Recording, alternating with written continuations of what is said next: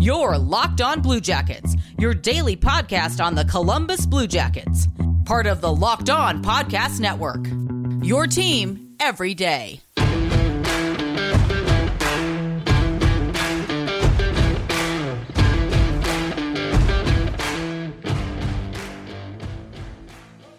Hello and welcome to Locked On Blue Jackets. We're part of the Locked On Podcast Network. Today, very exciting, I sat down a couple days ago with Sarah Avampato, host of LA Kings, Locked On LA Kings, and we had a chat about the TSN documentary, The Problem of Pain, which is about kind of the issues surrounding pain management in the NHL now, kind of how they've gotten better, how they haven't actually gotten better at all, and kind of the problems inherent in hockey culture that all kind of tie together with this issue of being a good teammate and not letting your team down ever. So that's what we've got planned today, and I will just get right into it.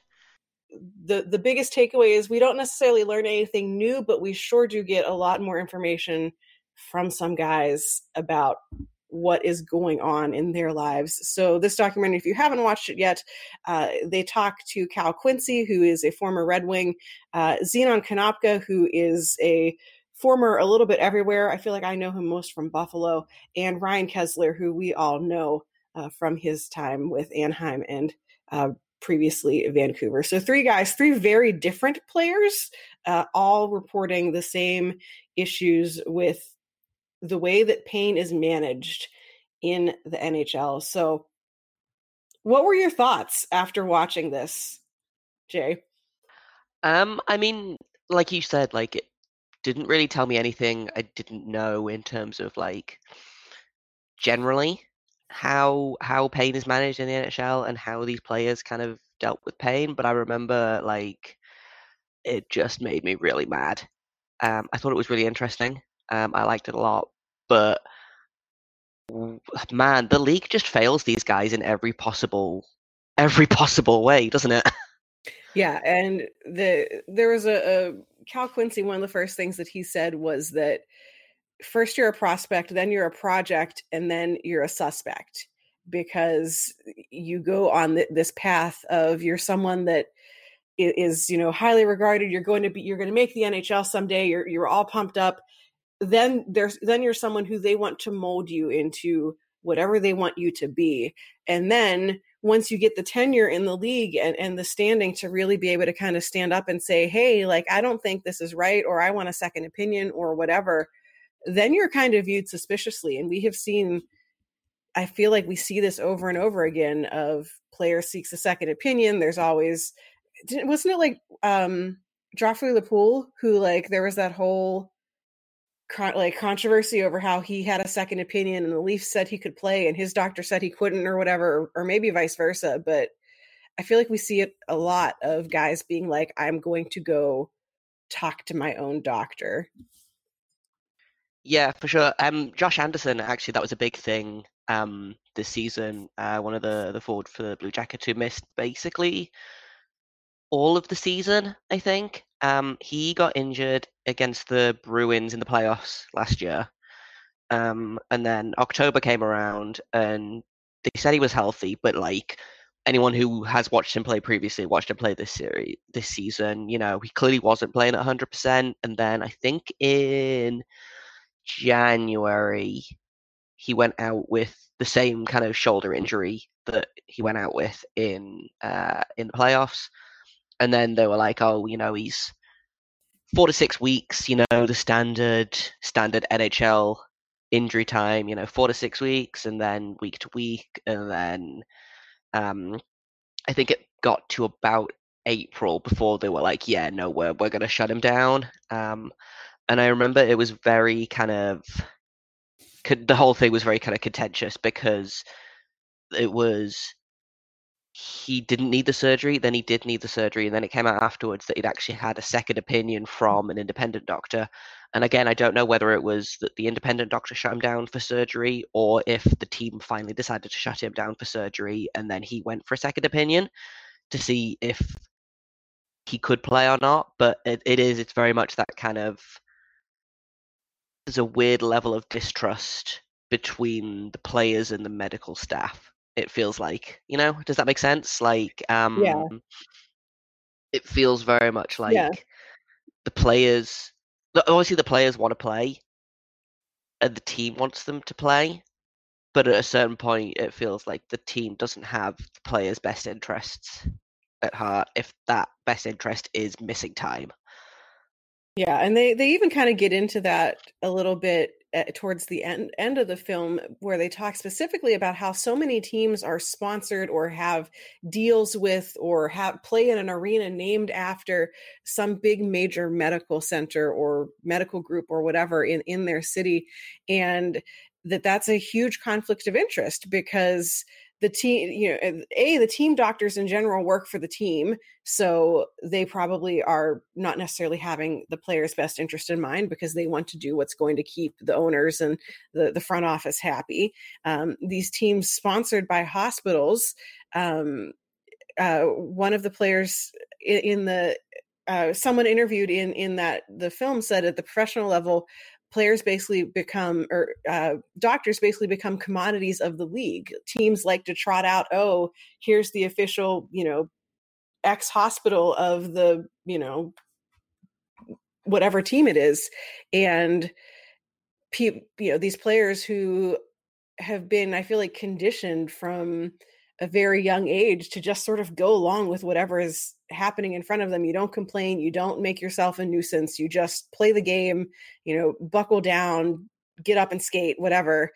They don't have the standing or the freedom, they feel like, to stand up and question this. And I know they pointed out in the documentary that the new collective bargaining agreement kind of puts a little bit of limits around these sort of medical deals and sponsorships and whatever, but there still really is the perception of, if the whatever team is going to send their guy to the whatever team sponsored hospital, is that person really going to get the best care that is going to care for them in 10 years from now, and not just there's a game next week. And by the time a lot of guys have the standing in the league to be able to stand up and say, hey, I want a second opinion, I want a different medication, I want something different, it's too late. Like, the damage is already done. Coming up in just a minute, I've got more from Sarah and I. But first, I would like to tell you about Built Go. Built Go is the same company that does Built Bars, which are those super delicious candy protein bars. And they have a new product. So Built Go is these easy to take 1.5 ounce packages of workout gel, energy drink. They're really great. They are condensed and perfect for, like, if you have that wall that you need to break through. They're great for if you have a workout, or if you've got like a presentation that you really need to be focused in on, or you just have a tough day and you think you're going to need to get through it. You can just throw a Built Go into your bag and take it when you need it. It's kind of like drinking a Monster energy drink, but with like a third of the caffeine and way better results. They come in 3 super delicious flavors. My favorite is the chocolate mint, but they also do a chocolate coconut and a peanut butter honey. And frankly, I am not a peanut butter person, but the peanut butter honey is surprisingly good. Um, the way they work is Built Go combines energy gel with collagen protein, which is fast absorbing, so it gets into your system fast. It's really easy on the stomach. I know I sometimes struggle with protein powders and things like that to kind of find something that agrees with my digestive system. So, Built Go is really good for that. They've got beta-alanine, they've got B3, a little bit of honey, a little bit of caffeine, and then, B6 vitamins, B12 vitamins, and the collagen protein also promotes joint, soft tissue, hair, and skin health. So, not only do you feel good, you are going to look good. So if you go to builtgo.com and use promo code LOCKED, you'll get 30% off your next offer. builtgo.com, promo code LOCKED. You messaged me while you were watching it saying this is going to make you feel really bad for Ryan Kesler. And man, it sure did. Because his inclusion in this, to me especially, was, usually we see these and it is the like Xenon Canopkas. It's all about the enforcers and the damage from fighting and the pain that comes along with that, which is a very valid thing. But Kesler's kind of one of the first like current players who is kind of, I kind of a superstar. I would say, is very well known throughout the league, but is one of the bigger, more recent names to stand up and say, like, this has basically ruined my life. And I can't live a normal life anymore because I was given this drug that you're supposed to use 5 times and then that's it. And instead he's using it literally every single day. And his body's wrecked now. And I was like, man, I don't want to feel bad for Ryan Kesler, but I do. This is awful. Like, no one should have to go through that. Right. For me, it was the bit where, like, right near the end, where they said, how's your quality of life now? And at this point, he's been retired for, 18 months now, give or take. And he just, like, you can see he doesn't really know how to answer that question. Because, his quality of life is bad because he's been dealing with this thing for 5 years that is a direct result of pain medication given to him by the NHL. And it just kind of made me think about the documentary talks about Derek Boogaard, who obviously very famously was essentially it all sounds very dramatic, but the NHL killed him. Like, he died of an overdose, but it was the NHL's fault. The NHL and their medical staff directly caused this man's death. And I remember they released like the medical records and stuff. And the thing that always hit me about Derek Boogaard in particular is when they talk about how he, like, at the end, I think he had something like 14 different prescriptions for pain medication from 9 different doctors. And at no point did any of these doctors think, oh, well, maybe this might interfere badly with that, or is somebody else giving him this? It was very much just a case of get him back on the ice as fast as possible. And it kind of made me think about how, so I do a little bit of work with the Elite League over here, the UK, the main UK league. And so I know a couple of the guys that kind of play and have played, and I was talking to one of the guys about it, a guy called David Clark, who is probably one of the bigger stars in British. I believe he's the highest scoring Brit to play in the league. He is the last British trained player to score 30 goals in this league, and that was in like 2012. But anyway, and so I was kind of talking to him about this injury because he's had concussions, he's had shoulder surgeries on both shoulders, he's had his knee reconstructed, he's had hip surgery, he's had jaw surgery, the list goes on and on and on. And we were talking about like this injury culture, and he was talking about how it's not necessarily that they want to play, it's that if they say, oh, I'm too injured to play, then the team is going to look at that badly. And I think Kyle Quincy touched on this a little bit in the documentary, but it's a case of like, if you say that you're too injured to play, then the team is going to be like, oh, well, that guy's not a team player. He doesn't care about the team, so we're going to find someone that will play through this injury because that's clearly a better person who cares more about the team and is going to like shut up and just take it, Yeah, especially like either the younger guys or your sort of fringe guys, your bottom six, your bottom pair defenseman, your guy who's a healthy scratch every other night. You know, Ryan Kesler, if he had stood up and said like, "Hey, I have questions about this," I think that he had maybe a little less risk. It's like why people always want Sidney Crosby to be the one to stand up and say something about something, because of the guys in the league, your Crosbys, Taves, Ovechkin, McDavid, those are the guys who are going to suffer the least consequences if they stand up and make a real statement about something. And, I wouldn't put Kesler in the same rank as them, but he is someone who has a long career, who has, been an Olympian, who has won medals, and is a very successful player. And, he's someone who I think could probably raise a little bit of a ruckus had he, at the time when this was all happening, had he been informed that, this was maybe not a great plan. Now he is, because he knows and what is happening to his body. But to guys like Zenon Konopka, who was also interviewed in this, that guy's an enforcer. He is on the ice for one reason, and it wasn't to score goals. It was to get in fights. And he talked about how to continue to play, you have to manage your pain, or else someone else is going to get in the lineup over you, and then you're done. And that is just so deeply ingrained in the game. I don't think that they're in, minor hockey or, 14 and under. They're not shooting those kids up with Toradol. I certainly hope not.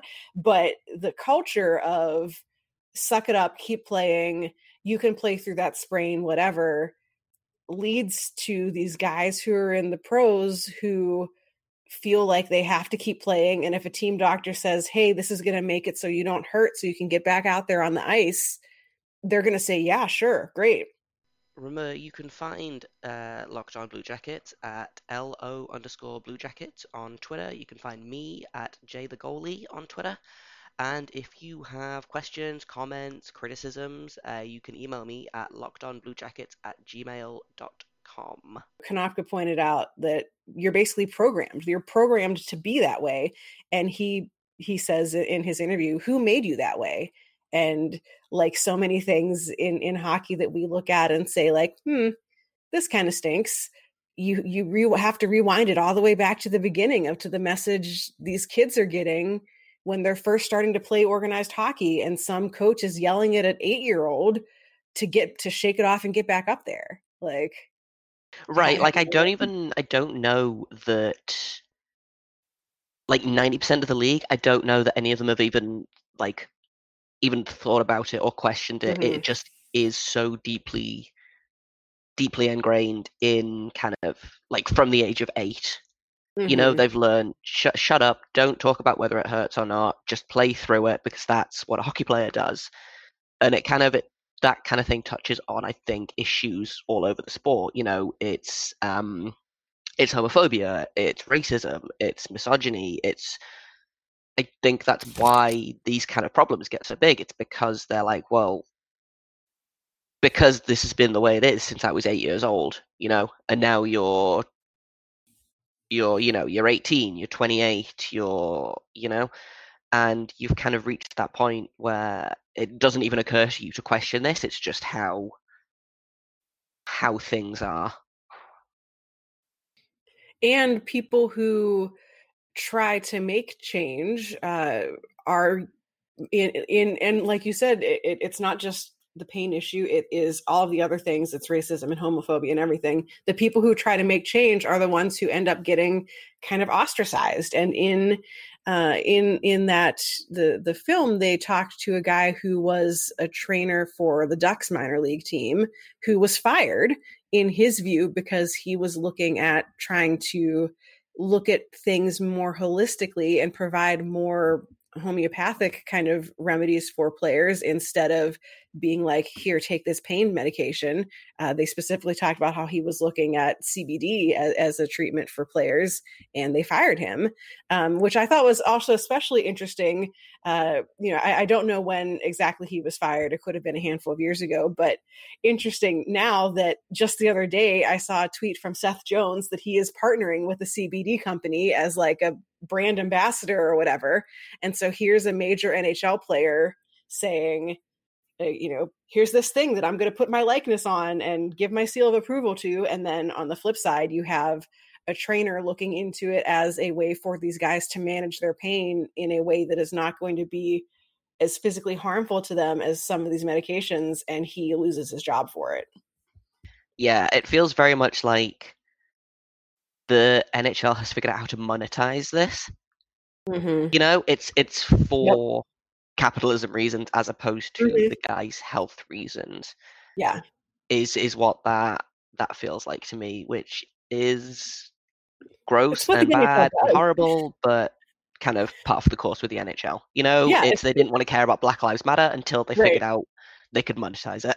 Yeah. Like now they didn't want to care about the LGBT community, but now they realized they can turn all of their logos rainbow colored and people are going to buy it. And so they're like, well, great, cool. We'll care enough to put a logo on a thing and make it a rainbow and someone's going to buy it. Like, right. You may have one rainbow logo for one game. Mm-hmm. And that's it. Yeah. And like the queer community kind of eats it up because that's all they get. Yeah. Like, not to get too off topic, but that's what it is. I think it's how can we get the most profit out of these players, right? And it's all about who's going to pay you money for it, and they see a profit in it, and so they're like, great, cool, next thing. And I think that's all we have time for today. Next week, I've got some more of my conversation with Sarah to bring you.